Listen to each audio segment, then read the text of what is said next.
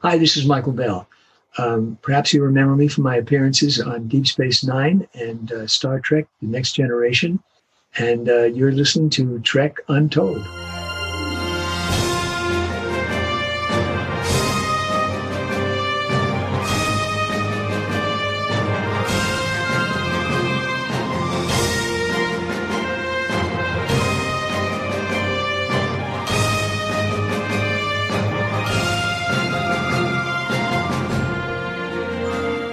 Hello and welcome to Trek Untold, the Star Trek podcast that goes beyond the stars. I'm your host, Matthew Kaplowitz. As much as I love Star Trek, I think I might love cartoons and animation just a little bit more. If you don't believe me, check out my episode with Jason Marsden to hear me moments away from sobbing like a child to be speaking with someone who's been around in my life for so long without ever truly meeting them in person. I was born in the 80s, which was a real renaissance for animation, as well as tie-in merchandise, but that's a story for a different podcast. But I've got a lifetime of animation appreciation within me. So in this episode, I had the honor of chatting with a performer whose voice you've heard in over 300 cartoons, along with seeing his face in a bunch of things, including multiple episodes of Star Trek. And that performer is none other than Mr. Michael Bell. You'll know Michael's voice instantly if you ever watched nearly any cartoon from the 1970s through today, since he is still doing VO work now. He's worked for Hanna-Barbera, Disney, Warner Brothers, and every animation company in between. And you may remember a few of his roles, like Mark from Speed Buggy, Zan, one half of the Wonder Twins from the Super Friends, Plastic Man, Space Ace, a smorgasbord of Smurfs and Snorks, Duke, Clutch, and Major Blood from the original G.I. Joe series, Lance from the original Voltron, Prowl and Sideswipe on the Transformers, Quackerjack from Darkwing Duck, Raziel from the Soul Reaver video games, Chaz Finster on the Rugrats, General Dodonna from Star Wars Rebels, and so much more that I could spend hours just reading off every voice he did. And as it turns out, Michael also did 3 episodes of Star Trek, including the Next Generation pilot episode, Encounter at Farpoint as Groppler Zorn, Borum on the DS9 episode The Homecoming from Season 2, and Jorofo Awa on the Maquis Part 2, also from Season 2. Michael also contributed to a bunch of Star Trek video games, including Starfleet Command, New Worlds, DS9 The Fallen, and Armada 2. In addition to his VO work, for quite some time now, Michael has also been teaching voiceover performing, and gives us a few lessons that you up-and-comers are definitely going to want to hear. He has a lifetime of professional insight and great stories to tell, and I am so excited for you to check out this conversation with an absolute living legend in Mr. Michael Bell. But before we begin this week's episode, I want to remind you about the different ways that you can support Trek Untold. If you're in a position to help us financially, we have a Patreon page at patreon.com/trekuntold, where you can support us for as little as $2 a month. Joining at higher levels allows you to have early access to the latest episodes, knowing in advance who our guests will be before anybody else finds out, or even the chance to submit questions to some of those future guests, and maybe your question might be heard on that episode. Shout out to our sponsor, Triple Fiction Productions, who create 3D printed toys and prop replicas inspired by Star Trek. Their items come in all shapes and all sizes and are always amazing, but you're going to hear a little bit more about them later on in the show. But most importantly, I need you to leave a review and rating on iTunes or wherever you're listening to Trek Untold. 5-star ratings and positive reviews help this show pop up when new listeners search for Star Trek podcasts and make sure that they know they're listening to something that is worth their time. If you're watching this episode in video format on YouTube, please leave a thumbs up, share the video, and of course, comment there as well. Interacting on all these platforms is a guaranteed way to spread the word about Trek Untold. So if you've been a fan of this show, please do take action in whatever way you can and help make sure that Trek Untold can reach more listeners just like you who are going to love this type of content. And don't forget to follow us on our social media pages, which includes Twitter, Instagram, and Facebook. All you need to do is type in @TrekUntold on any of those platforms, search for us that way, and you will find us just like that. You can also watch the video version of this episode on our YouTube channel, which you can subscribe to at youtube.com/nerdnewstoday. The video versions are released on Sundays, so the audio version will always come first, but if you prefer watching it, that's the way to do it. We also do a lot of other Trek-related content there, including toy and book reviews and plenty of other stuff, so you might want to take a look too, just so you can indulge and get yourself a new daily dose of Trek nerddom however way you like to get it. Now, without further ado, let's bring in this week's guest and get this episode started. Computer, beam in this week's guest. And welcome back to Trek Untold, and we are now joined by a man whose voice you've heard throughout your childhood in literally hundreds of cartoons. I'm not going to name them all because if we did that, we'd be here for like 4 hours just doing that. But he's Duke from G.I. Joe, he's Lance from Voltron, Quackerjack from Darkwing Duck, and way too many Smurfs to name. And more importantly for me, even Opus from a Bloom County cartoon. So today we have Michael Bell. He's here to talk on Trek Untold about Trek and everything else. Michael, I'm so excited to have you here. Yay! That is my reaction exactly, too. It's playtime! Oh, yeah. I love that you got Quackerjack right next to you also. Yeah. My buddy sleeps with me.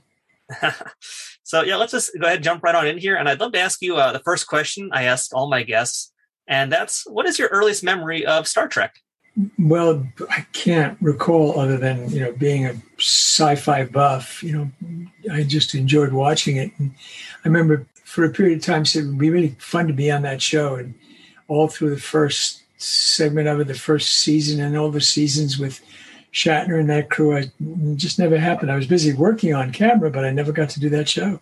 And finally, years later, you did, but we're going to get to that in a little while. It's going to take some time for us to get down that road. But let's just start at the beginning of Michael Bell. And I'd love to find out where you were born, what your parents did for a living, and what you wanted to be when you grew up. Well, I was born in Brooklyn, New York, in Brighton Beach, Coney Island Hospital. I'm a Queens guy. Oh, you are? Okay. All right. Good. Okay, cool. Yeah, I've been to Queens. I ran through Queens. I got in there, ran very fast. My mom was a really bright, intuitive lady, but, stuck during that period of time in the 30s, early 30s, having to work for a living. Smart. She was a poet and an artist and all kinds of good stuff, but had to just work for a living. My dad, I don't know much about other than he just was a worker. It's not a showbiz family by any stretch. There was nobody in showbiz in my family. And I wanted to be an actor since I was, according to my mom, since I was 5 years old. She found me one day. I came home from the market because it was very cool in Brooklyn. I mean, it was so different than life now. You could go down the street when you were 5, 6 years old, 7 years old. Nobody bothered you. And I came home and emptied my pocket and there were all these pennies. She said, "Where did you get that money?" She thought I stole it. I said, "I was singing down at the market and I used to sing down there for pennies." She said, "Oh my God. Oh my God." And she thought, "Oh my God, you're not." I think we're destitute. But I just love the idea of performing. So yeah, always all my life. So when did you discover acting? When did you discover that you can go on stage and do this kind of thing? Again, in my teens, early teens, there was a school called the McLeavy School of Acting in Brooklyn. And then got involved. Then I got a scholarship to the Erwin Piscator, who trained Brando and all those people, got a scholarship later on. And then went to the High School of Performing Arts, where I studied acting, dance, all that good stuff. Now, did you go to a university or college after to continue learning acting? My teacher told me I wasn't college material. I was really lousy academically. I mean, if you put a mic in front of me, well, mic not in those days, but put me on a stage and I was home. Stick me in a math class and I was far afield. I didn't have a clue. And I didn't even graduate high school. They held me back. And one of the problems was that it's probably in the internet somewhere. I was at a school dance at Performing Arts. My mom was there, and we were in the lunchroom, and it was a huge, big dance. And some guys came in, a bunch of guys came in from the east side and raided us, and I wound up on the floor, brass knuckles to my left eye, my nose, my head, and I wound up in the hospital, and I couldn't catch up on my studies after that. So I eventually went into the Army and got my GED. So I didn't graduate with everybody else, but got my diploma eventually. You got in a different way, though, and thank you for your service as well. Yeah, thanks. So once you did get out, you got your GED. So then, did you just go right into performing at that point? Yeah, I came back into town. Well, before I got in the Army, I did a terrible film called Damaged Goods, where I got syphilis. That's a whole story. It's about a kid that gets my breakthrough film. Kid who gets it. I think I worked in Banning, California, I think for $100 a week, and it was done on 16 millimeters. It's become an fascinating underground success over all these years. And then just before I went in the service, I got a local television show called The Verdict Is Yours, and I begged to be held up. So they gave me the opportunity. I did Verdict Is Yours, and then boom, went right in the Army. And I also did a movie before I went in the service called War is Hell. I managed to get us an indie film, and that's the film that, what's his name, went to see before right after he shot our president Kennedy, and it's in the Congressional Record. So I'm in the Congressional Record. It's called War is Hell. If anybody wants to see it, it's a good film. It's a good war film, but and that was it. And I went in the service and came out and fished around and just kept on going and doing until I finally connected. And I didn't connect as an actor until I was well into my 30s. I mean, I was trying to do as much research as I could before this interview to kind of look up all of your live action work. Because again, I know you mainly as the voiceover guy, but you did so much more before then. And I was actually really, really excited to find out you did an episode of The Monkees, which was called Art for Monkey's Sake. And you got to do a scene with Mickey Dolenz, which I saw, and it was really hilarious. I'd love to hear about your time working on The Monkees. Well, I can say it now. Most of them are probably gone except for Mickey. They were very unruly, very difficult to work with because they were making a lot of money for the producers. And no matter what they did, the producers would laugh and everybody would sit around and think that was so funny. And they were not funny at all. They were absolutely without any really great humor. They were a bunch of kids, goofing up and thinking it was great to do fart jokes and stuff. And I really got angry at them because they weren't concentrating and they screwed up on their lines left and right. So I had this scene where I have to jump on his back, I believe. And I did. And I reached down and I bit him in the ear and I held on while he screamed and tried to get me off. And then after it was over, I think Rafelson, the director, said, "What was that all about?" I said, "Well, I thought it worked for the character, and I just wanted to get even because they were such a pain in the ass." So I never thought I was doing anything iconic. I was just doing a show. I was working. That's all I was doing was working. And years later, did Oliver Twist and the Artful Dodger for Hanna-Barbera. And I got the role of the Dodger, which was a singing role, and I don't sing. And I was up against Davy Jones, who is English, who does sing, and who was famous. And they picked me. Whoa. Whoa. I just love how so far we're like barely into this interview and you've already talked about, having some kind of a direct connection to being in Congress. And now you've got this part here where you've taken a bite out of Mickey Dolenz. This is amazing already. This is pure gold. And I also saw that you did an episode of MASH, which I was also able to find called Souvenir, where you played a junk dealer named Willie Stratton. And you got to work with like the whole cast. And you got to work with Alan Alda. You got to work with Mike Farrell, Loretta Swift, Jamie Farr. How did you enjoy your time on MASH? Really nice. And that was again, another bonus. Herb Ellis was a wonderful radio actor and who I got to work with. We were very, very friendly. And he was out at a baseball game one day with the producer, who was a major producer. And the producer, they were just talking. They were old buddies. And he said, I'm having a hard time finding leading men. We've just gone through everybody in this industry. And Herb said, well, what about Michael Bell? And he went, oh, yeah. Okay. Yeah, that's good. And they sent me a script. I didn't have to read for it. They just hired me. And then the director, I'm sorry, bad with names. The director was his first time. The fellow who was directing was his first time directing. And he was very excited. I had seen him when I was a kid in Brooklyn in a movie called City Across the River, from the Amboy Dukes. And he played Crazy. And he was really good. He was really wonderful in that role with Tony Curtis and a whole bunch of really super actors. And it was a major film. And now he was directing. And I went over and I told him, I said I'd seen him do that role. And I was really thrilled to be working with him. And he became very difficult to work with because I was the only one he could direct. He couldn't direct anybody else because they all knew their characters. I was the new one. So when he came over, he said to me, okay, I need him to be bad. I mean, really bad. And I said, I don't see it that way. I said, I see him as a survivor. I see him doing what he does to survive.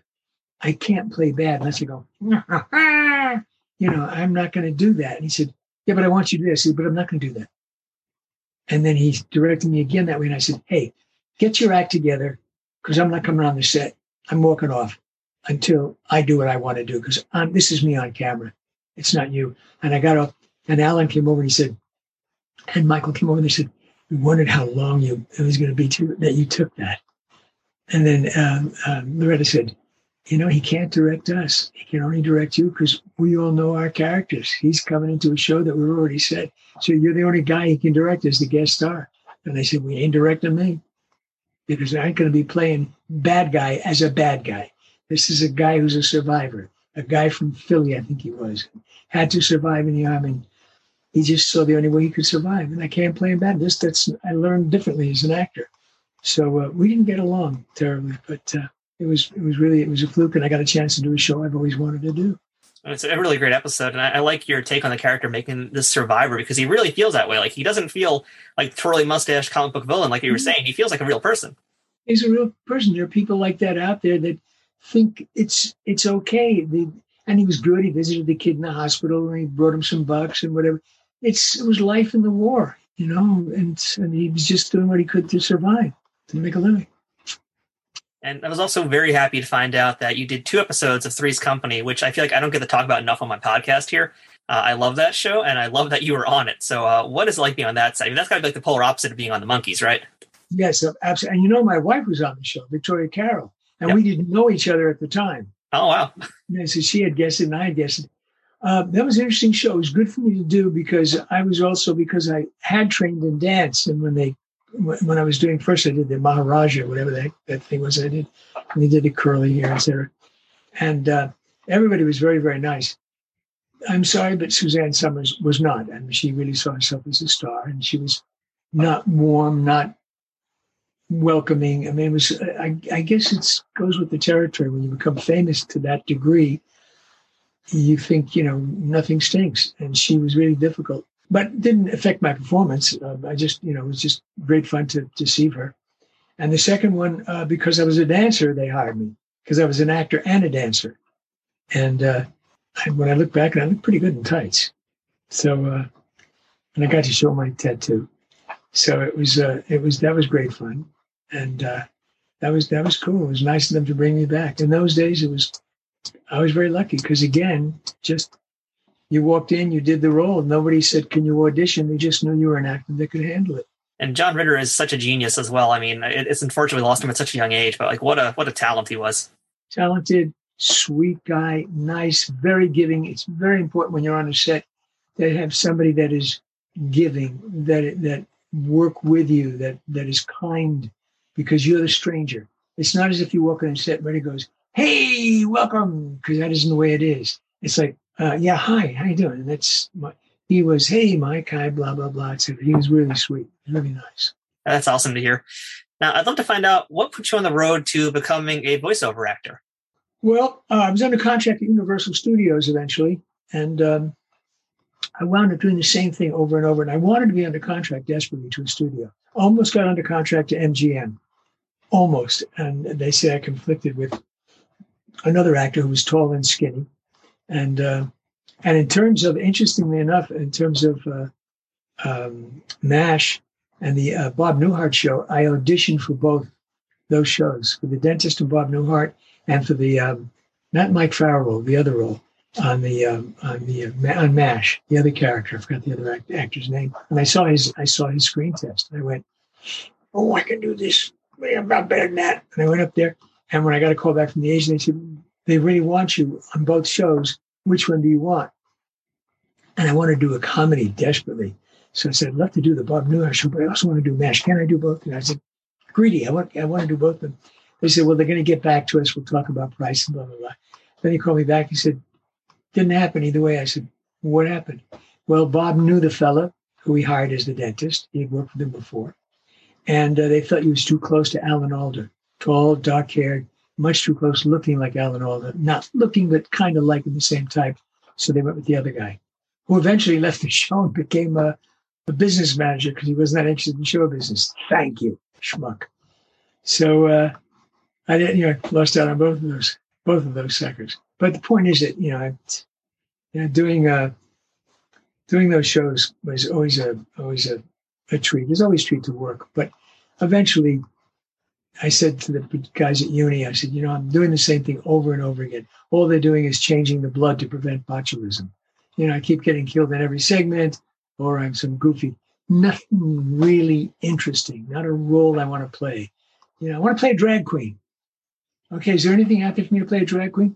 And they finally offered me the role of a drag queen on a mystery, but they wanted a real drag queen who I knew was a friend of mine, and they couldn't find him, Charlie. And they said, we're looking for Charlie. And I went, I know where he is. They said, where's? Well, he's in San Francisco, and he's at the Golden Cage or something. And I have his number. Oh, my God, yeah, Charlie Pierce. And I went, yeah, I know where he is. And he went, oh, really? And I said, yeah, I'll call him. I called. I said, Charlie, I'm giving you a role in a major television show. You owe me. And he wound up doing it. But I would love to have done that. I would have been an ugly drag, but I would love to have done it. Do you recall how that actually got you into the direction of voice acting? Yeah, I think eventually when I left Universal, I went with a young lady who I'd met, a very funny woman named Joni Gerber, one of the top voice women in the business. Really sensational. Gary Owens used to use her all the time. She was the story lady. She was brilliant. And we went together, and she said, Mikey, you have all these characters inside of you. You have all these, you do all these wonderful characters. Don't, on camera's not going to do it for you. You'll work, but you're not going to do what you want to do. You're not going to play what you want to play. So I put together a tape, and she brought it to her agency. And Bud Davis, who was the agent at the time, said, yeah, I think he's got something. And they sent me out. And the rest for me is nothing to do with the world. The rest for me is history. And just started to connect. And then eventually Hanna-Barbera said, yeah, he can do all these things. Let's bring him in. And it was like a small group of people. And I wound up doing everything that they gave me. They just threw it at me, and I was able to do it. So I guess I proved my worth. Now, being a voiceover actor, though, you kind of live a little bit in anonymity, as opposed to if you're on screen and people will know your face, they'll recognize your face. In this case, it's all about your voice. But was that anything that really affected your decision in any way? The fact that you'd be attaining stardom in a different way, as opposed to your face being what got you to stardom. It never occurred to me. The only thing that interfered with me was obscene phone calls, because everybody knew it was me. So I'd say, hey, are you alone? I'll call you back later, Mike. I also heard this amazing story about you and Mel Blanc. That was early on in your career. I'd love it if you could tell us that story too, because that was, I just love hearing about Mel Blanc also. Again, a guy, I don't get to do enough shows like this, talking to folks involved in the animated industry. I'd just love to hear about this Mel Blanc story. Well, Joni had worked with Mel Blanc a lot, and with Noel Blanc, his son is a swell guy, really super swell. What do I sound like? A swell guy. A-okay. And they brought me in and to the studio, and I'm watching Mel work, and he says, and Noel says, Mike, why don't you go in there with Mel? And he doesn't know what I can do. I said, oh, okay. And they're doing a radio commercial. And he says, Dad, you're going to be an East Indian, and Mike, you're the young guy, and Dad, you're selling rugs, and Mike, you're going to buy them, and this leads to some product or something. So he says, okay, Boychik, and he does his thing, and I do mine. I'm so excited. I'm working with Mel Blanc. I should have worn Depends. I'm ready to pee my pants. And then and Noel goes, Dad, that's not East Indian. That's just Indian, Dad. You're an East Indian, not American Indian. He goes, okay, Boychik. And he goes ahead. He says, no, Dad, you're not Mike, do you do an East Indian? And I said, yeah, because I've been studying dialects like crazy. And I looked at Mel and I said, Dad, okay? And he says, go, Boychik. You be the Indian and I'll be the buying from you. And I went, okay. So, I did the whole thing with selling the rug, etc. And, and he went, great. And they finished it. And I came home and I went, I took a job from Mel Blanc. I got a job that Mel Blanc couldn't do. The only thing in the world he couldn't do, because he does everything. Thank God they didn't ask me to sing. It was just sensational. And we became friends after that when we did Speed Buggy. That's when we became buddies. If you become buddies with Mel, because Mel was really insulated. He did his thing, but he was a sweet guy. And we did Speed Buggy for, I guess, a year, 2 years, I don't recall. And that was, that segment, that funny segment on Speed Buggy. I do, but if you want to tell us, please go ahead. No. You if you know it already, it's no big deal. For my audience who might not know about it, let's say. Well, you have a visiting guest every week. You have a bad guy every week. And I was the young lead, the young nice guy. And Mel was his fabulous car that he's used to do all the time in the Jack Benny show. And the car was, they say, make all these noises before you go and take off. So I'm sitting next to him the first day of taping, and we start. I said, "What do we do now, Speed Buggy? Oh, we're in trouble." And he goes, "Don't worry about it, Buzz."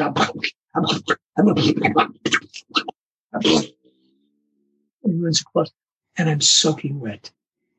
I mean, he's spitting all over me. He's by himself. It's like, this is where he is, and this is where the script is, and there's nobody else. He reacts with you, but that's it. So I thought, well, I can't do this for a whole season. So the next week, Alan Oppenheimer was the bad guy. He was the guest. I said, Alan, I'm going to introduce you to Mel. He went, oh, wow. Thank you, Michael. So I said, Mel, Alan Oppenheimer. And they go, hi. And he says, hi. He said, nice to meet you. I said, since you're the bad guy, you'll sit next to him, Al, because you have a lot of stuff with him directly. And I'll sit on the other side of you. He said, really? And I said, yes. He said, oh, thank you. And he sat on these tall seats before the booth, in front of the booth. So Mel is sitting there. He's got a script in front of him on his music stand. And we got my script. And we got Alan and then me and then the rest of the cast. And at one point, Alan says something. I don't know what it is, or I say something. At which point Mel goes, it's okay, Buzzy. It goes back. And I see Alan go. And he looks at his sleeve and he's sopping wet. And he turns around to look at me, and I'm just looking at my script. I won't look at him. And I feel his eyes on me. And then, and all this now is Mel's turn again. And Mel goes once again and something. And I see Al go like that. And now Al is leaning into me. And the seats are tall seats. So his seat is tipped. And my seat is tipped. And then the next person's seat is tipped. And all of us are tipped like this because he's trying to get away from Mel without Mel seeing that he wants to get away from him. And it was so great. He was sopping wet. And he looked for me during the break. And I ran outside behind Hanna-Barbera because I didn't want to go to the bathroom during the break because I knew Alan was going to corner me and tell me to sit next to Mel. I know he was pissed. It was really funny. But he was, when Mel did that, I mean, he really went, you really could feel it on your face and your shoulder. It was great. It was really funny. Great time. And I know that we're talking about Mel Blanc and Alan Oppenheimer, but I'm really just imagining Speed Buggy chasing after Skeletor right now. That's just my visual in my head. That's it, right? Yes. That's, Duke and Skeletor. Even better. Duke riding in Speed Buggy. Trek Untold will return momentarily. Trek Untold is brought to you by Triple Fiction Productions. Triple Fiction Productions produces affordable and unique 3D printed Trek-inspired products from the original series, Next Generation, Deep Space Nine, Voyager, Enterprise, and the movies. Ranging from prop replicas to use in a fan film or cosplay, to accessories or playsets for figures in all different sizes, Triple Fiction Productions has got you covered. Past pieces for toys have included large centerpieces like 10 Forward from the Enterprise D, shuttlecrafts complete with working lights, and the Voyager Bridge, with smaller pieces including Borg alcoves, the Genesis device, and the dreaded arch-enemy of Worf, barrels. All highly detailed products are 3D printed and hand-painted in the USA, with new items added all the time, while simultaneously improving their printing quality based on fan feedback. To learn more about their products, visit triple-fictionproductions.net or visit them on Facebook at facebook.com/triplefictionproductions. Want to get 10% off your next purchase? Use code UNTOLD10 at checkout to receive this discount. Not applicable during sales or clearance events. That's code UNTOLD10 to get 10% off action figure dioramas, accessories, and prop replicas. Triple Fiction Productions, taking Star Trek where no 3D printer has gone before. Hey, I'm Licia Nav, aka Ensign Sonia Gomez from Star Trek TNG, and now Captain Sonia Gomez on lower decks with her own ship, the Archimedes. Yay! I finally got a promotion after 25 years. So anyway, I'm here to talk about drivebydogooders.org. It's a little charity I run where we go to the outskirts of Skid Row, and from our car windows we hand out basic human essentials like water, wipes, Coldstream cheese, socks, tarps, masks, t-shirts, things to keep people warm. So we just think that everyone deserves clean water, some protein, and a way to clean themselves, especially during Corona. We also hand out masks to those who really, really need it, who live in tents on the street, mainly the disabled and elderly who have a really hard time getting to services. And we do all of this with no agenda, just pure giving, no overhead. If you'd like to go to the website and donate, it's 100% tax deductible.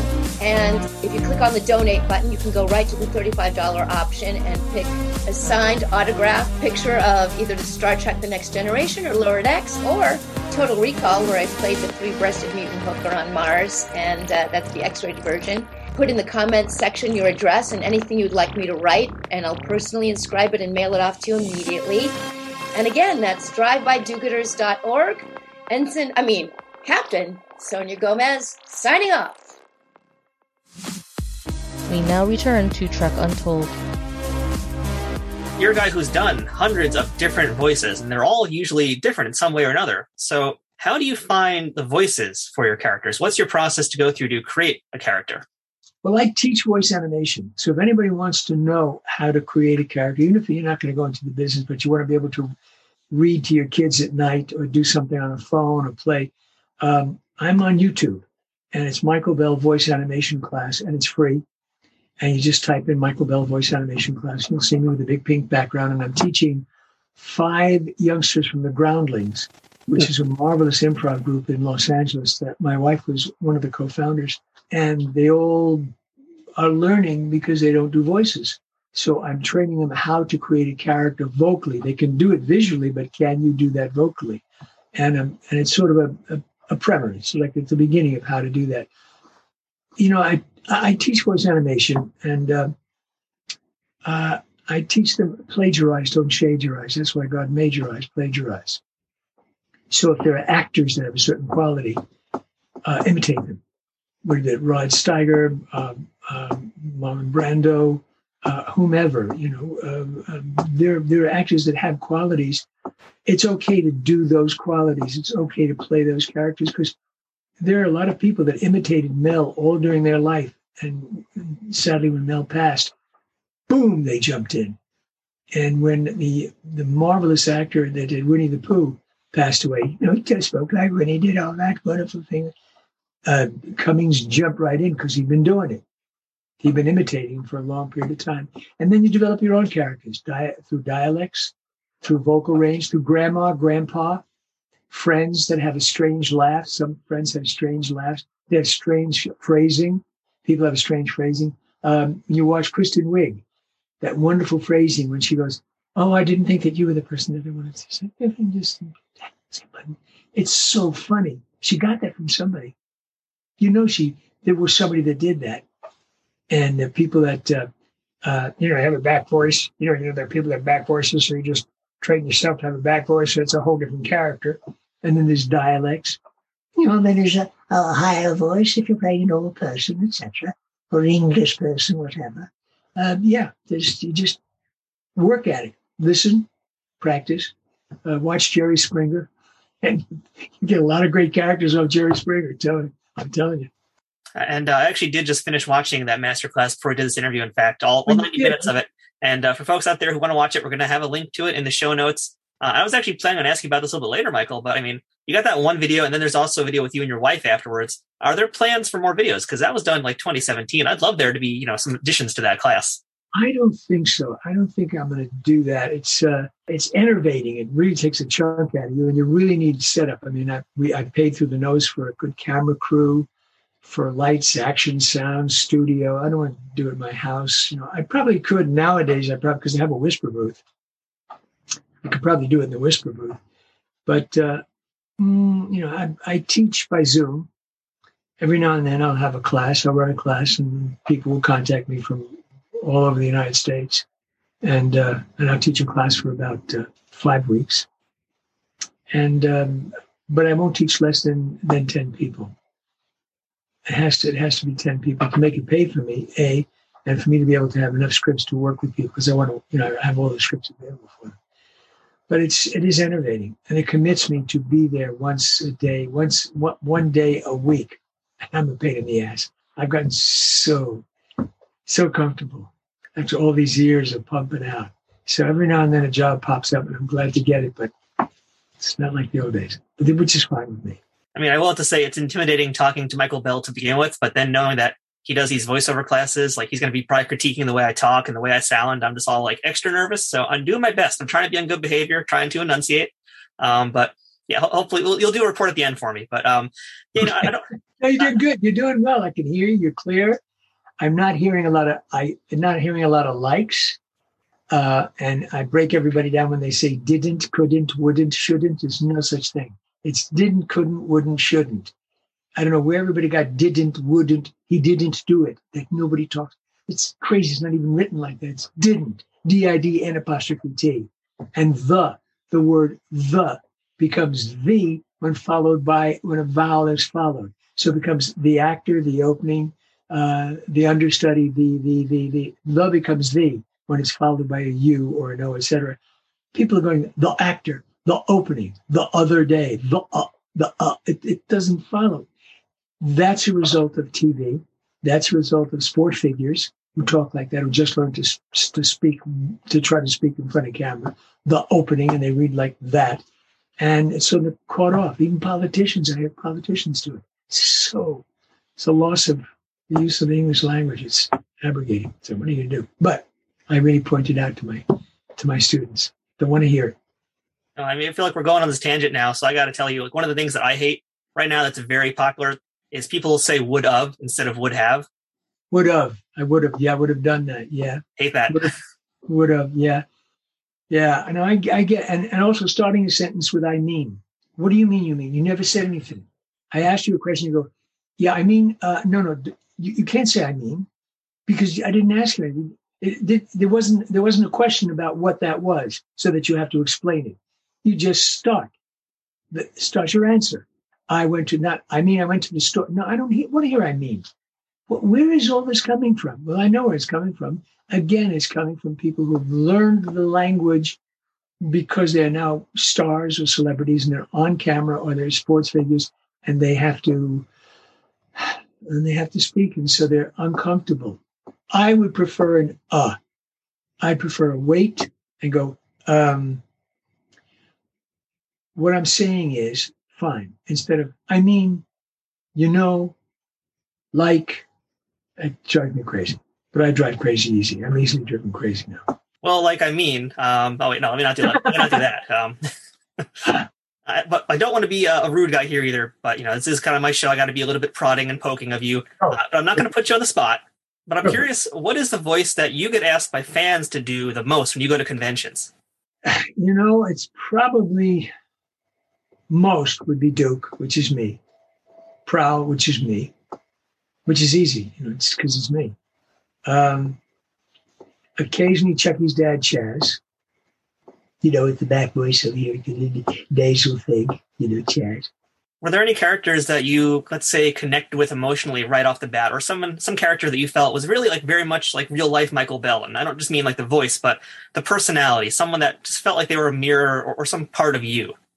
I'm not sure there was anybody like that, to be honest with you, Matthew.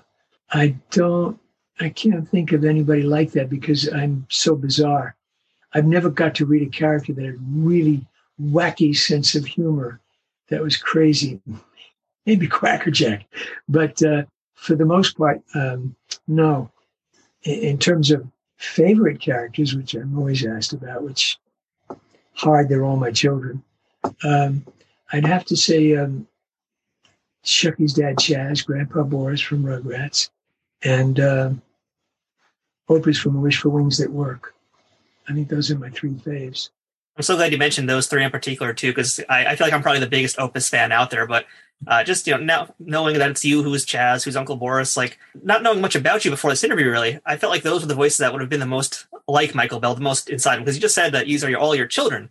So it leads me to my next question, which would be, how connected do you feel to these characters once you do the voices, and how protective are you of them? Because I know you've done Lance from Voltron a few times, you've reprised other characters on different times, even just recently you did Quackerjack again, and someone else probably could have done those roles, but you were doing them again. So are you protective of them, or is it just a job to you? What is that process like for you? I feel very, very protective. I'm especially protective about the roles that really demanded I change my voice and I really get into the character without getting actory, So I found it very disturbing, and I think everybody knows it at this point, when they replaced me on Rugrats recently.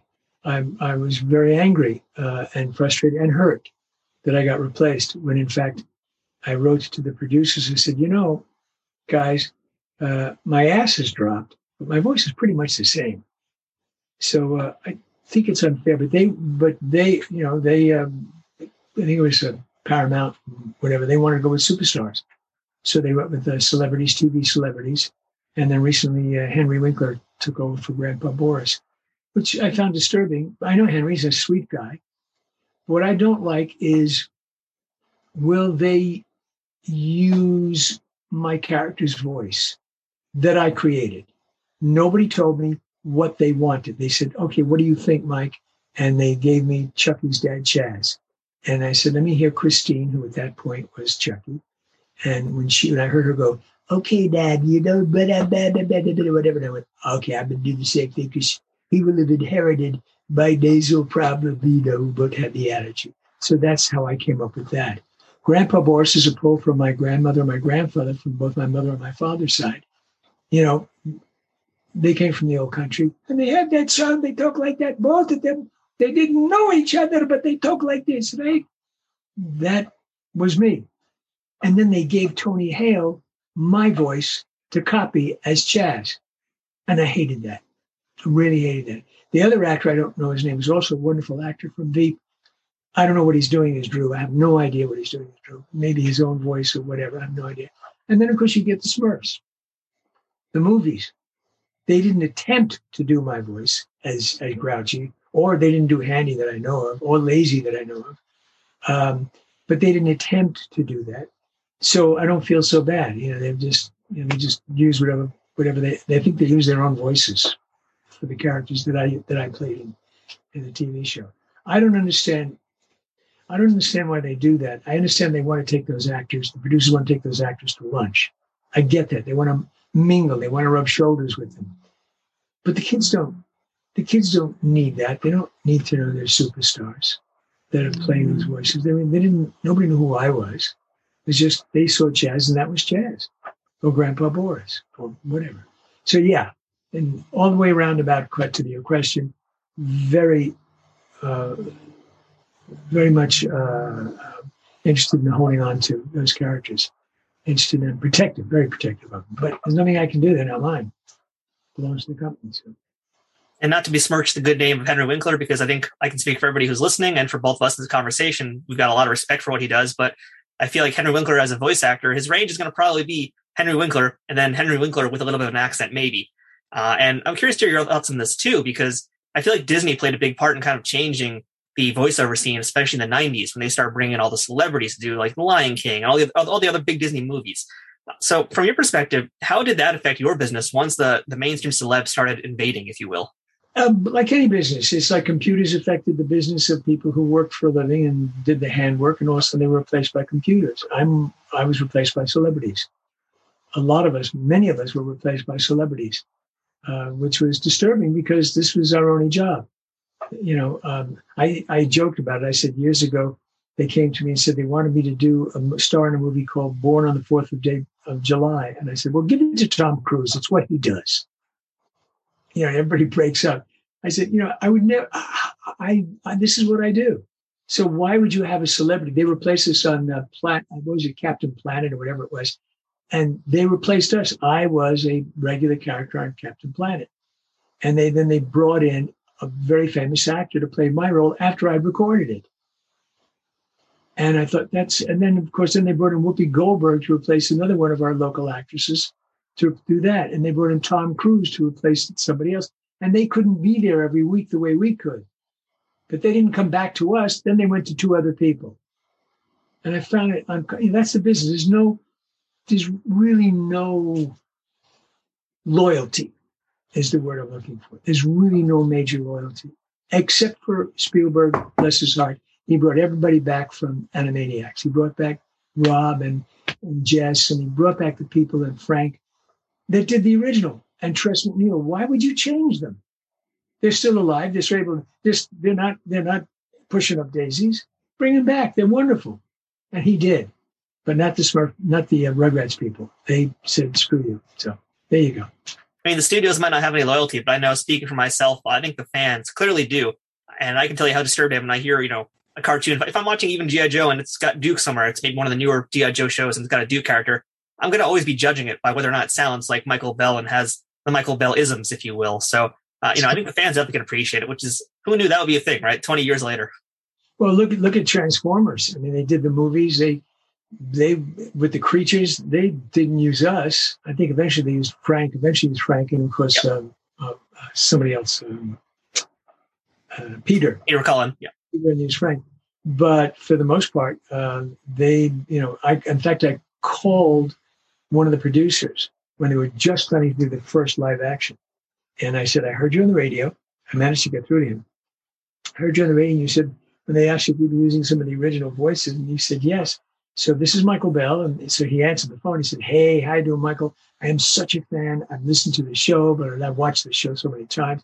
This is a thrill talking to you. I said, yeah, this is a pleasure talking to you.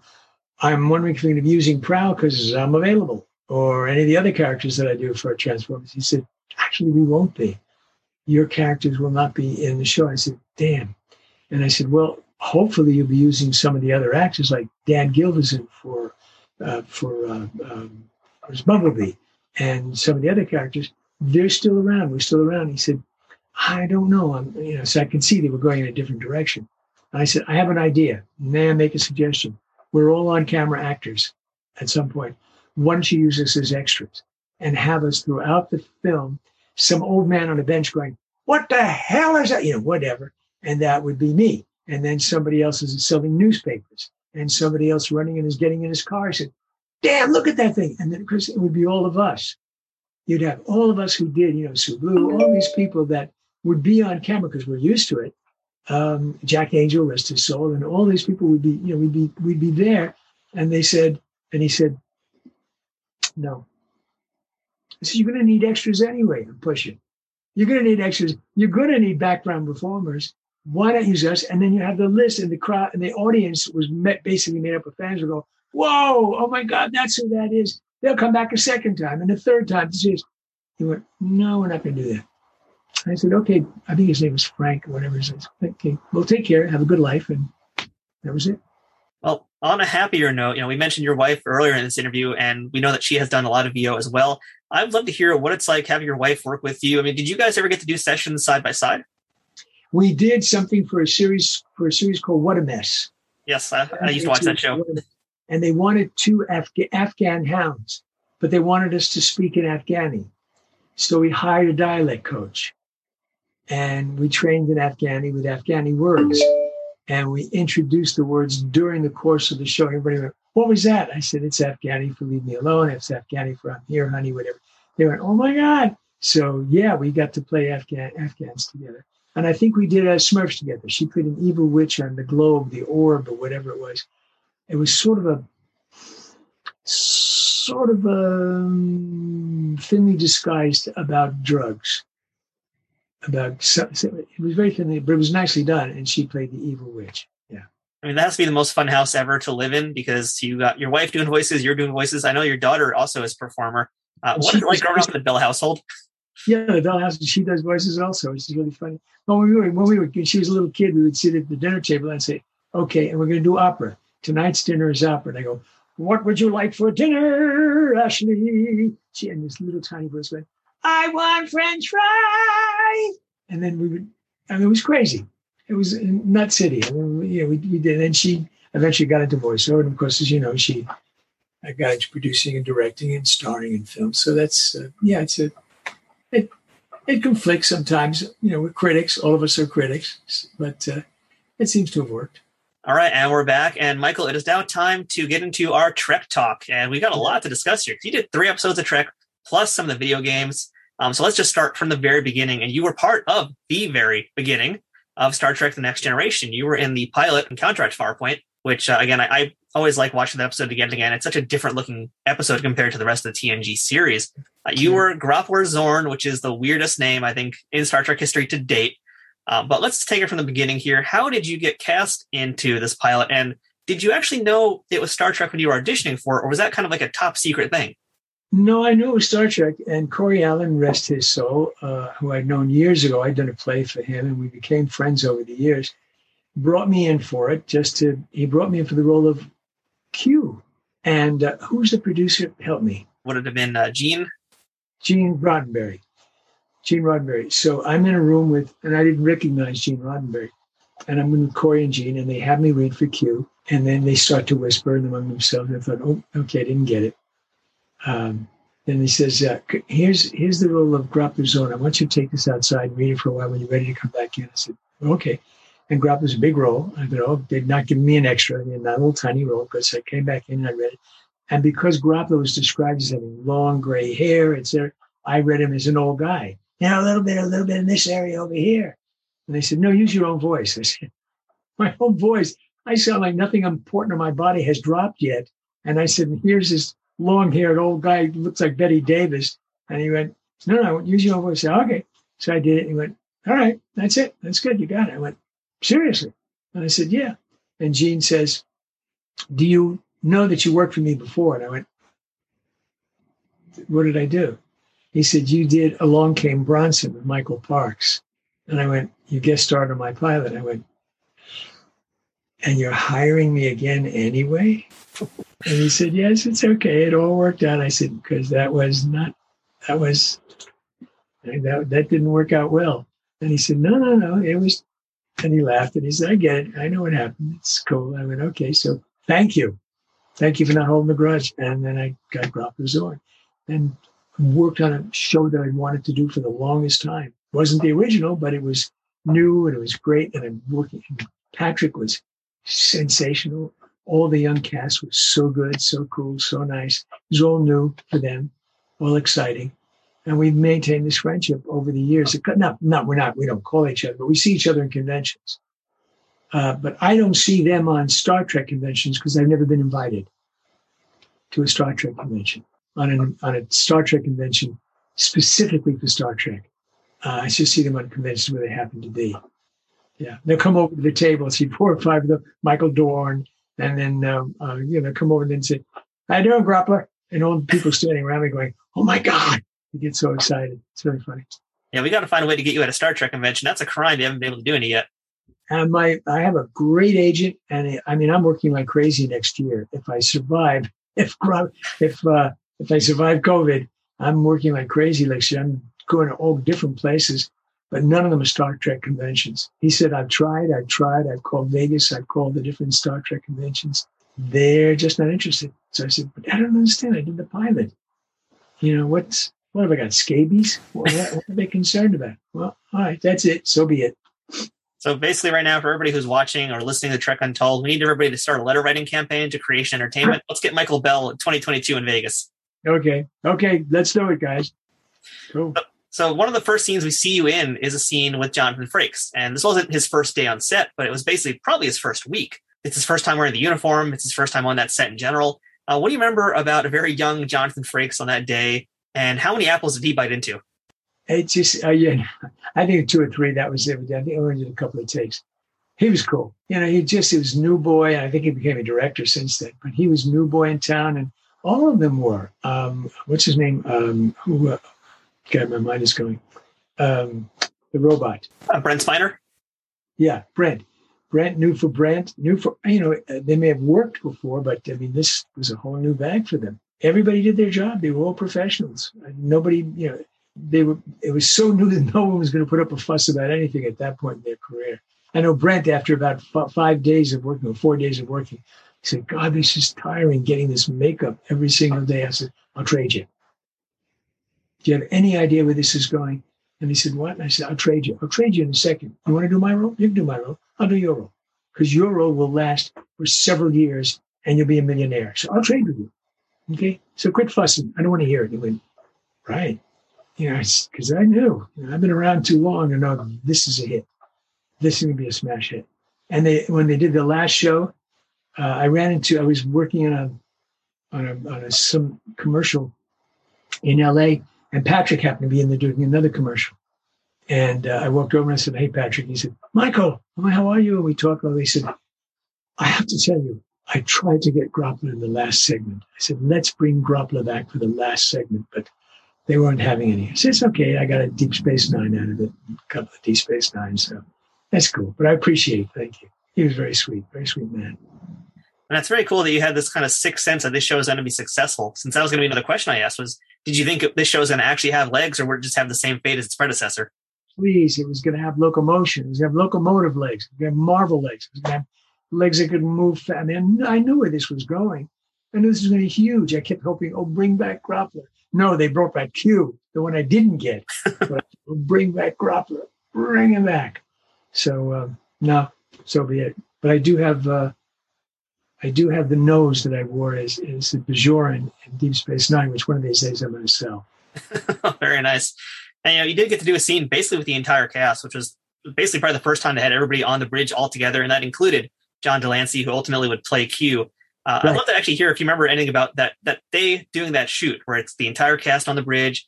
What did you think about seeing that set for the very first time? And did you tell John Delancey you were up for that role too? I'm curious to hear if you knew that. The set was extraordinary. I was so, I've done enough television at that point, but it was always shoot them up, bang them up, getting killed, falling over, whatever it was, except for one or two comedies. But that was a treat to be on that set. And I didn't know John, but I watched everybody work. And I think at one point when the creature lifts me up and I'm in midair, struggling, the invisible creature, I had my own stuntman who was a buddy of mine. So he had the same outfit. And he said, you want me to do it? And I said, no, that's half the fun. I'm going to do it. He said, okay. So he went over to the guy who did the pulleys and he said, I just want to make sure, let me check the pulleys. And I want a mattress underneath Michael because we're lifting him about 5 or 6 feet in the air and I'm flat out like this. I'm horizontal. So they said, and the guy said, he doesn't need a mattress. Trust me. I know my work. And he said, I do trust you, but I want Michael to have a mattress. And it said, well, that'll take time. He said, I want a mattress. So he got pissed. The guy said, they put a mattress down there for me and they hooked me up to the wires. They get all these things under your clothes and they've got wires. And I start screaming and I'm struggling and they go, okay, action. And I'm going, all this stuff. And all of a sudden I hear, and I'm falling. And I just landed on the mattress, but flat like this, no preparation. Thankfully, my head wasn't back because I could have snapped my neck. I just landed like this. And I didn't move. And I stayed perfectly still. And then I heard voices going, Mike, you okay? Then I hear the producer's Barry come up. Mike? Hey, Mike. And I hear somebody say, director comes over, he's, Michael, you're right. I'm going to do something. And I went, I see a series in my future. And everybody went, oh, shit. Oh, my God. I said, this place is going to be a garage in the morning. I said, I got up and I said, all right, let's go. Come on. And I looked at my son and I said, thank you. Thank you very much and the guy was so embarrassed, the other guy who set me up. I said, can we do it again with cable? Can we have some cable? I don't care if they see them. Erase them later, but let's make sure that I'm up there. So that's my big almost died story. You earned your hazard pay that day. Yeah. But they did. They gave me Deep Space Nine after that. Yeah. They did, yeah. You were in Deep Space Nine, which was in the season 2 opener, Homecoming, or The Homecoming, actually is what it was. And you got to work side by side with George Richard Bamer also, who I'd love to hear. What was it like working with him? He's so shy. And so he was very distant. And I did everything I could to chat with him because I wanted to know everything there was to know about West Side Story. I wanted all that information because, he's historic at that point, obviously. And he was very closed. He was pleasant, but closed. It was really interesting. And he was also a good artist. So I had him draw something for me, which I sent to a friend. And that was it. And that was all. But it was hot out there. It was really hard location in the hot sun, in the desert, a lot of makeup on. Yeah, that was Soledad Canyon in Los Angeles. Wow, it was deadly. It was really deadly.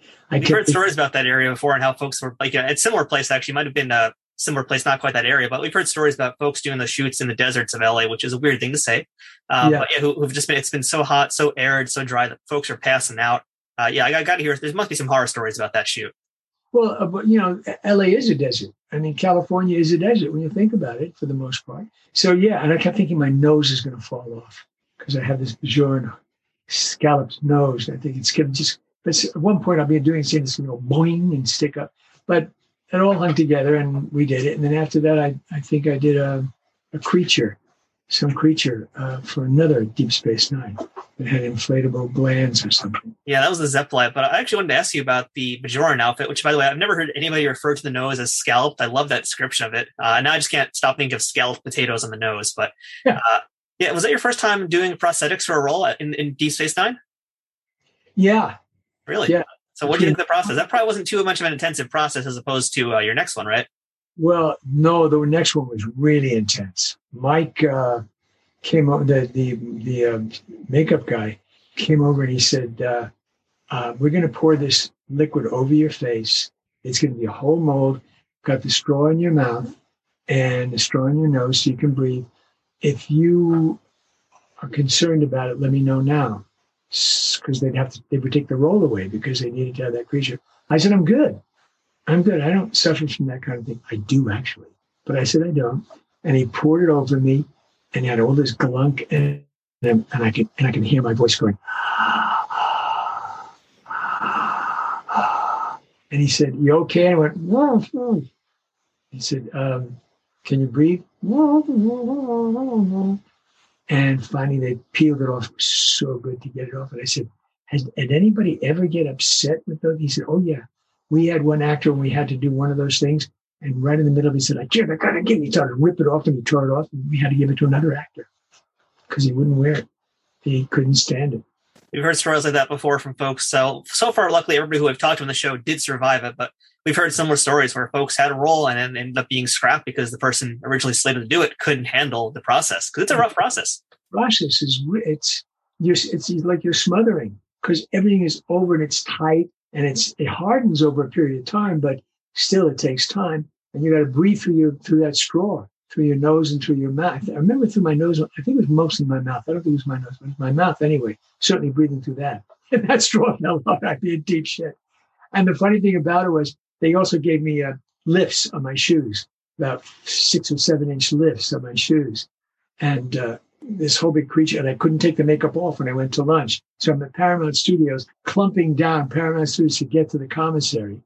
They should have filmed the commissary because it was really good with all these creatures from different shows. And I'm walking down there, and suddenly I hear, "Daddy!" And I turn around, and my wife and daughter, who are guests, I forgot that we got them a pass to be guests. I thought they would come on the set. And I turn around and look, and it's my daughter, and I'm in full drag, full monster drag, with these giant how would you know it was me? You've seen the photo. It's impossible. And she goes, "Daddy." And Victoria laughs and she says, she knows her father. She knows how her father walks. So very funny. Very funny. That's like your real Boris Karloff moment right there. Yes, it truly was. Absolutely. It was so great. But that was fun. And then, of course, while I'm doing the scene, there's a tube attached to my neck that goes under my pants, goes down through my pants, etc. And Mike, the makeup guy at the other end, is blowing into it when I start getting angry. So this thing begins to flare and go down and go up and down while I'm talking. I wasn't aware of it. I'd never seen it, but I've never seen it, by the way. And it goes up and down. And he's going. And we finish the scene. And Corey goes, "Okay, is that a take?" And he went, "Yeah, that's a take." And I turned and I said, "Mike, best blowjob I ever had." He said, I knew you were going to say something. I was waiting for you to say something. Good night, America. That's our blackout joke. We're done. Blackout joke. Right, okay. We can't top that, but we do have to keep going because I do have a few other questions for you. We didn't really talk too much about the first DS9 appearance, other than it being really, really hot. But do you recall working much with any of the actors? We mentioned George, but you also did the scene with Nana Visitor, who was Kira, Cole Meany, who was O'Brien, and John Fleck was also there that day. He's another guy who we've talked to on the show. He was the Cardassian who gets beat up by Nana Visitor. Do you recall working that day with any of those folks? I got to be honest with you, I don't. I can remember breakfast, but that's about it. Well, what did you have for breakfast that day? That's important to know, too. That's exactly. No, I have no clue. I have no clue. You talk about names. It's really bad for me. I've always been bad. It has not served me well. Trust me. When people have come over who's directed me in a show and said, "Wow, that was a great show, wasn't it?" I go, "Yeah, you were wonderful." I'd be, "Who is this?" He directed me in the show the week before. Shows you what a selfish clot I was. Well, we're talking also about your other DS9 appearance, which we didn't mention the name of. That was the Maquis. That was in part 2 of the Maquis.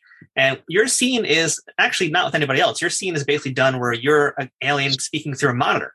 So you're doing this all by yourself here. And I know that's something you're probably used to doing. So my question is, at this point in your career, what did you prefer doing? I mean, did you like being in a room working with other actors, or were you okay just being alone solo with the director and doing your scene going home? Well, I'd rather work with other actors.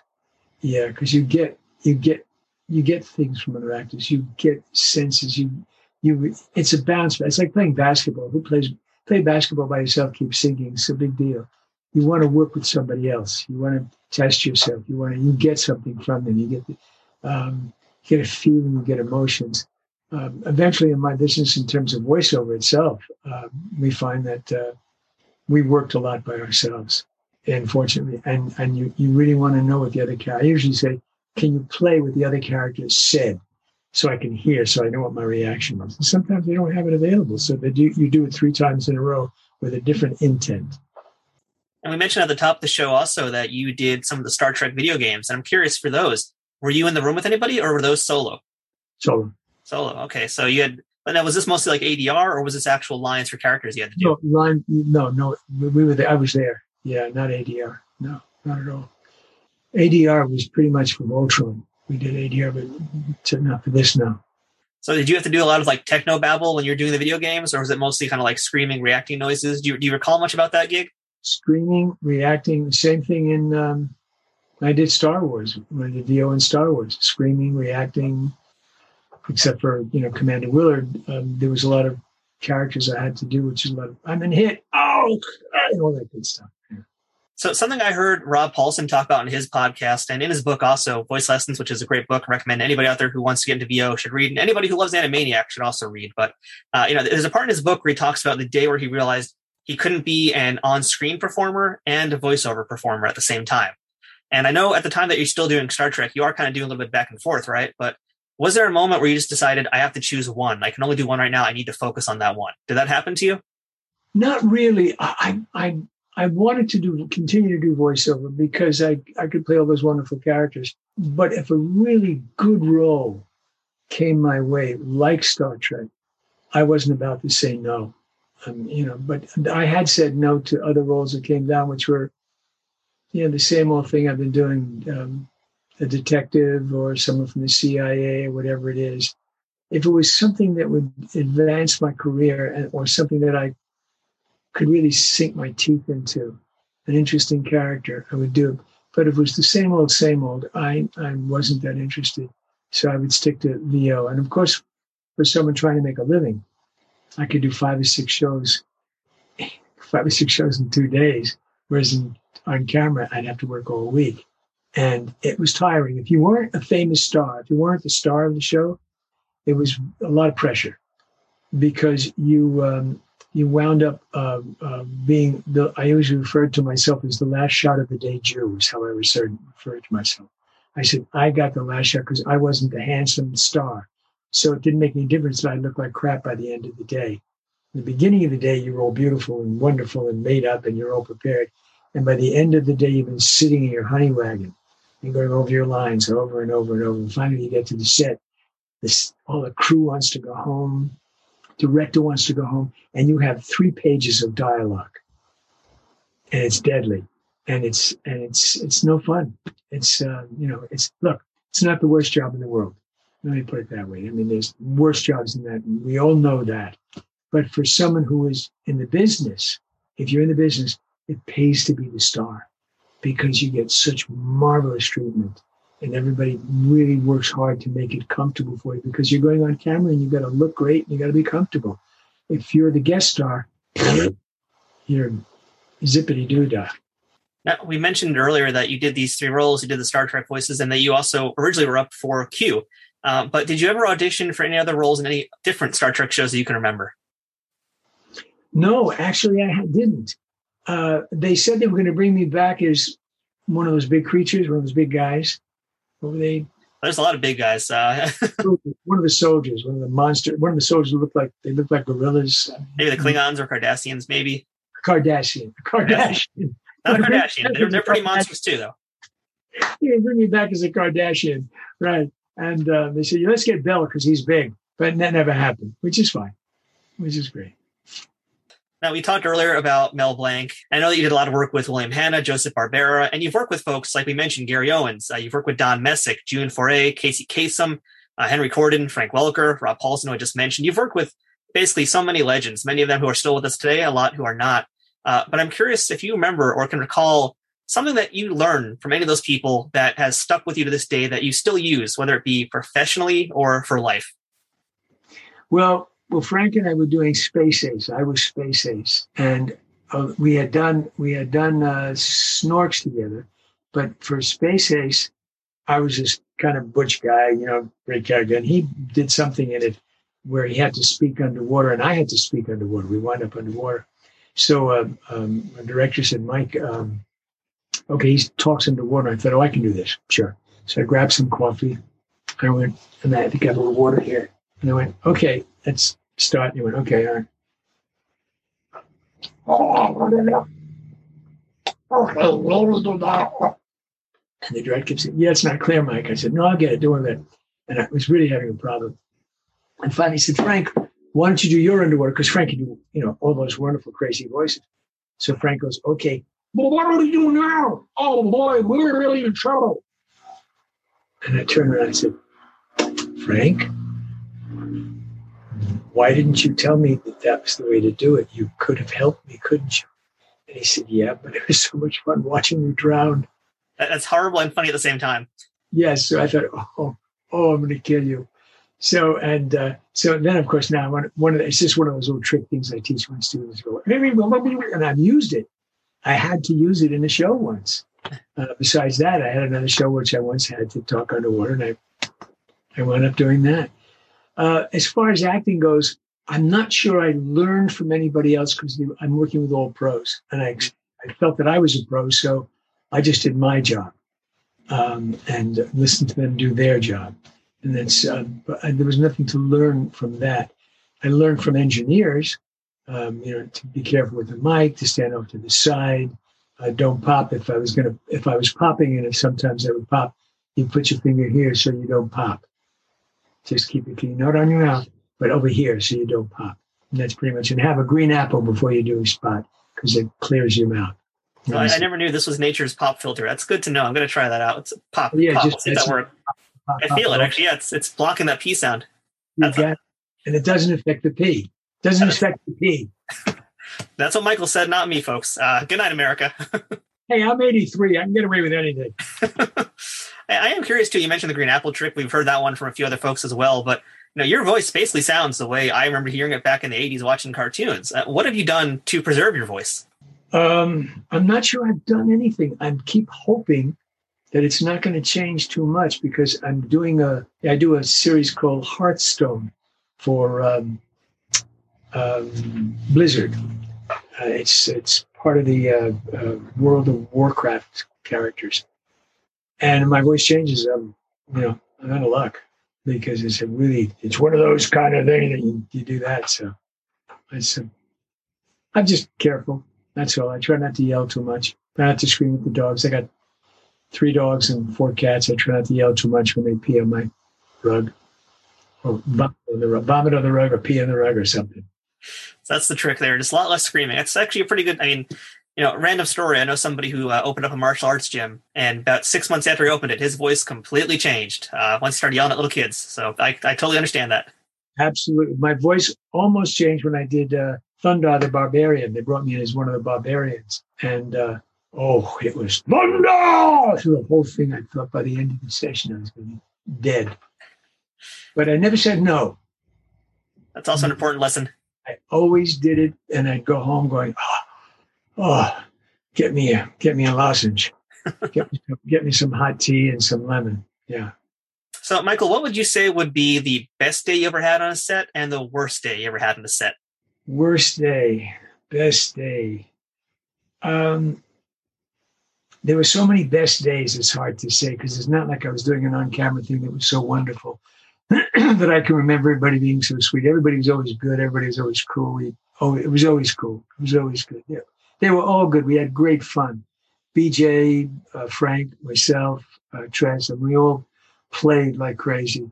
I think I don't know if it's a worst day, but the most difficult, I think, was doing a film character voices for a film.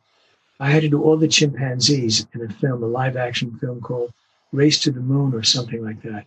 I think James Woods is the on-camera actor. And so they ran all the animals for me, all the chimps, happy chimps, sad chimps, angry chimps, chimps questioning. And so because they couldn't get it obviously in the library, so I had to wind up doing it. I found out later they'd offered originally to Frank, and he said, give it to Michael Bell. So I really owe him for that. I can't wait to see him so I can kick him in the knee. Michael, you're a guy who has worked on literally hundreds of things, and you're still working today. And this is a question I like to ask folks who have just had such a long, illustrative career. What do you want, or what do you see that your legacy will be? I don't see a legacy. And legacy is such an important word. It really is. I think I will, when the time comes that I take my last bow, I'm hoping that fans will say, gee, like you say, he was part of my childhood. I'll miss him. I hope they'll be kind in their critique, because there are trolls out there. They go, well, he's no Frank Welker, or he's no this, or he's no that. It's a little unfair, because when you look at my body of work, you'd see that I've done a variation of so many things. God knows I've done dogs, I've done cats, I've done narwhals, I've done whales. I just never featured that. I just basically played characters, I should say, through acting. And I would like people to be, when they meet my daughter, I hope them to say, I loved your dad. He was great. He was part of my childhood, etc. And to be kind. I don't know if there's any legacy involved, to be perfectly honest. It's not as if I'm Martin Luther King, forgive me, but I'm not. I would be nice. Also, my animal rescue stuff. I've done animal welfare for so many years. I'd like people to remember the fact and to be kind and to spay and neuter their dogs and cats, for God's sakes. Which is also a very important lesson, something I've learned from Bob Barker over the years as well. Always make sure your pets are spayed and neutered. Spay and neuter your pets, absolutely. I got, as I say, they're all rescues. All my guys are rescues, and I've had rescues all my life. So that's, I guess, as much as a legacy that is demanded, and that they remember me as Grandpa Boris and Chaz, not Winkler or Tony Hale. I mean, just to go on my little personal tangent, I love watching the Rugrats movie that you did the voice of. The second one, I believe it was. First or second, I can't remember which one it was now, but the one where it's basically about Chucky getting a new mom, essentially. That still is like one of the most, wow. I have to tell you, when I was doing that, and I think it was it was one of the series, one of the segments in the series, and it was for Mother's Day. And he says, where's my mother? I said, okay, Chucky, now you see that cloud? And I did a whole thing, and it was really beautifully done. And when I finished, and I knew that, and it was finished, I looked up, and everybody in the booth was crying. The producer, the directors, the engineer, and everybody was doing this. And it was just, they said, okay, let's do take two. Okay, and we did take two, same thing. And that was a treat to be able to do. That's why I love doing the characters. It was so beautifully written show. I haven't seen the new one, obviously, but it was a beautifully written show. I might be a bit biased, but I'm always going to be an OG Rugrats fan, and even just hearing you tell that story, I'm already getting a little tear in the eye. But yeah, no, and you've done such amazing work over the years, and really, when people like me say that your voice is our childhood, I mean, it's not like a little tiny thing. It's really shaped how we view the world. I think a lot of folks my age probably don't realize how important cartoons were in shaping how we look at things, how we hear things. And your voice is a part of really building up a lot of people's lives. So, on behalf of everybody here, just thank you for what you've done and for all of your work, because you've done such amazing, beautiful work over the years. Really, truly have. And it's really is an honor for me to be able to spend this much time with you, because when else am I going to have this chance? So thank you for everything you've done, and even just for gracing us today with this interview. I appreciate it. Thank you very much. And this was good. It was a good interview because you asked me questions no one has ever asked me. That's what I love to hear. That's what the show's all about. And I do got to ask you one more, Michael, because I got one more to wrap it up here today. Sure. What is the best thing about being a part of the Star Trek universe? What's the best thing? Well, to be part of such an iconic show is is an enormous gift, is what it is. Because I've done so many. And luckily there are other shows that are iconic, but this being what it is, there's always that association. So that when somebody says Star Trek, I can say, I was part of that. That was part of my life, that I did something that will go on forever. You know, you watch the old shows and you see that goes on forever. That I don't think it'll get to the point where somebody will say, well, who's that? Someone will always say, I know who that is. As opposed to a lot of actors that are still around, they're long gone, and you see their shows, but they would just happen to be in that show. They just happen to guest in that show. Nobody knows who they are. Really, not the new generation. I think the good thing about Star Trek is the generation will always know that I was in it. They'll somehow remember me on some level, because I think it'll be around. I think they'll always show the pilot. I think it'll always be an important piece of TV history, which will be great. That's exciting. Michael, again, thank you so much for being here. This really is like a true treat. Like when I say that it's not just blowing smoke up your butt, it's the truth. It's not just Michael Westmore blowing smoke up your fins or your gills. It's the real honest truth. This is so great to be able to talk to you. And really, your legacy, I know you feel like maybe you're downplaying it a little bit, but I think your legacy is going to be much greater than you realize, because you're the voice that you did will live forever. And that's the truth. And again, I'm so amazed to be able to spend this time with you. So thank you so much for real. And I hope I get to see you at a convention sometime, and especially at a Star Trek convention. Well, I hope so. I hope one of these. Listen, how many fans do you have that listen to Trek Untold? Yeah, I think we usually get about 1,000 a week now. 1,000 a week. Okay. 1,000 alone writing a letter saying, hey, I want Michael Gold to be at a Star Trek convention. I never met him, blah, blah, blah. That'd be cool. I think 1,000's a pretty big number, so let's make it happen, folks. Let's make it happen. Okay.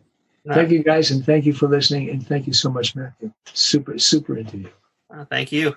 And that was our chat with Michael Bell. And of course, once again, please do check out his YouTube video, his masterclass on voiceover acting. We're going to have a link for it in the show notes, so make sure you don't miss out on that one at all. And who knows, maybe if we watch that video enough times, Michael might get up and give us a whole new series and continue teaching us more about voiceover acting.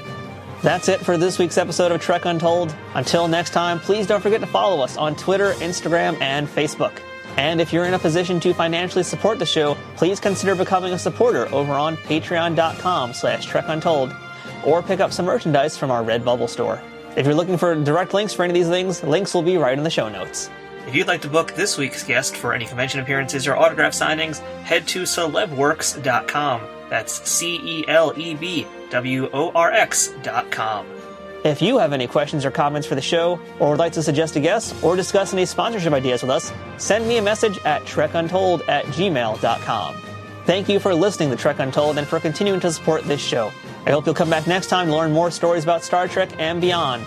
Until then, I'm Matthew Kaplowitz, and always remember, fortune favors the bold. Trek Untold is sponsored by TrekSphere.com, promoting fan-produced Star Trek content in all forms, is powered by the RageWorks Podcasting Network, and is affiliated with Nerd News Today.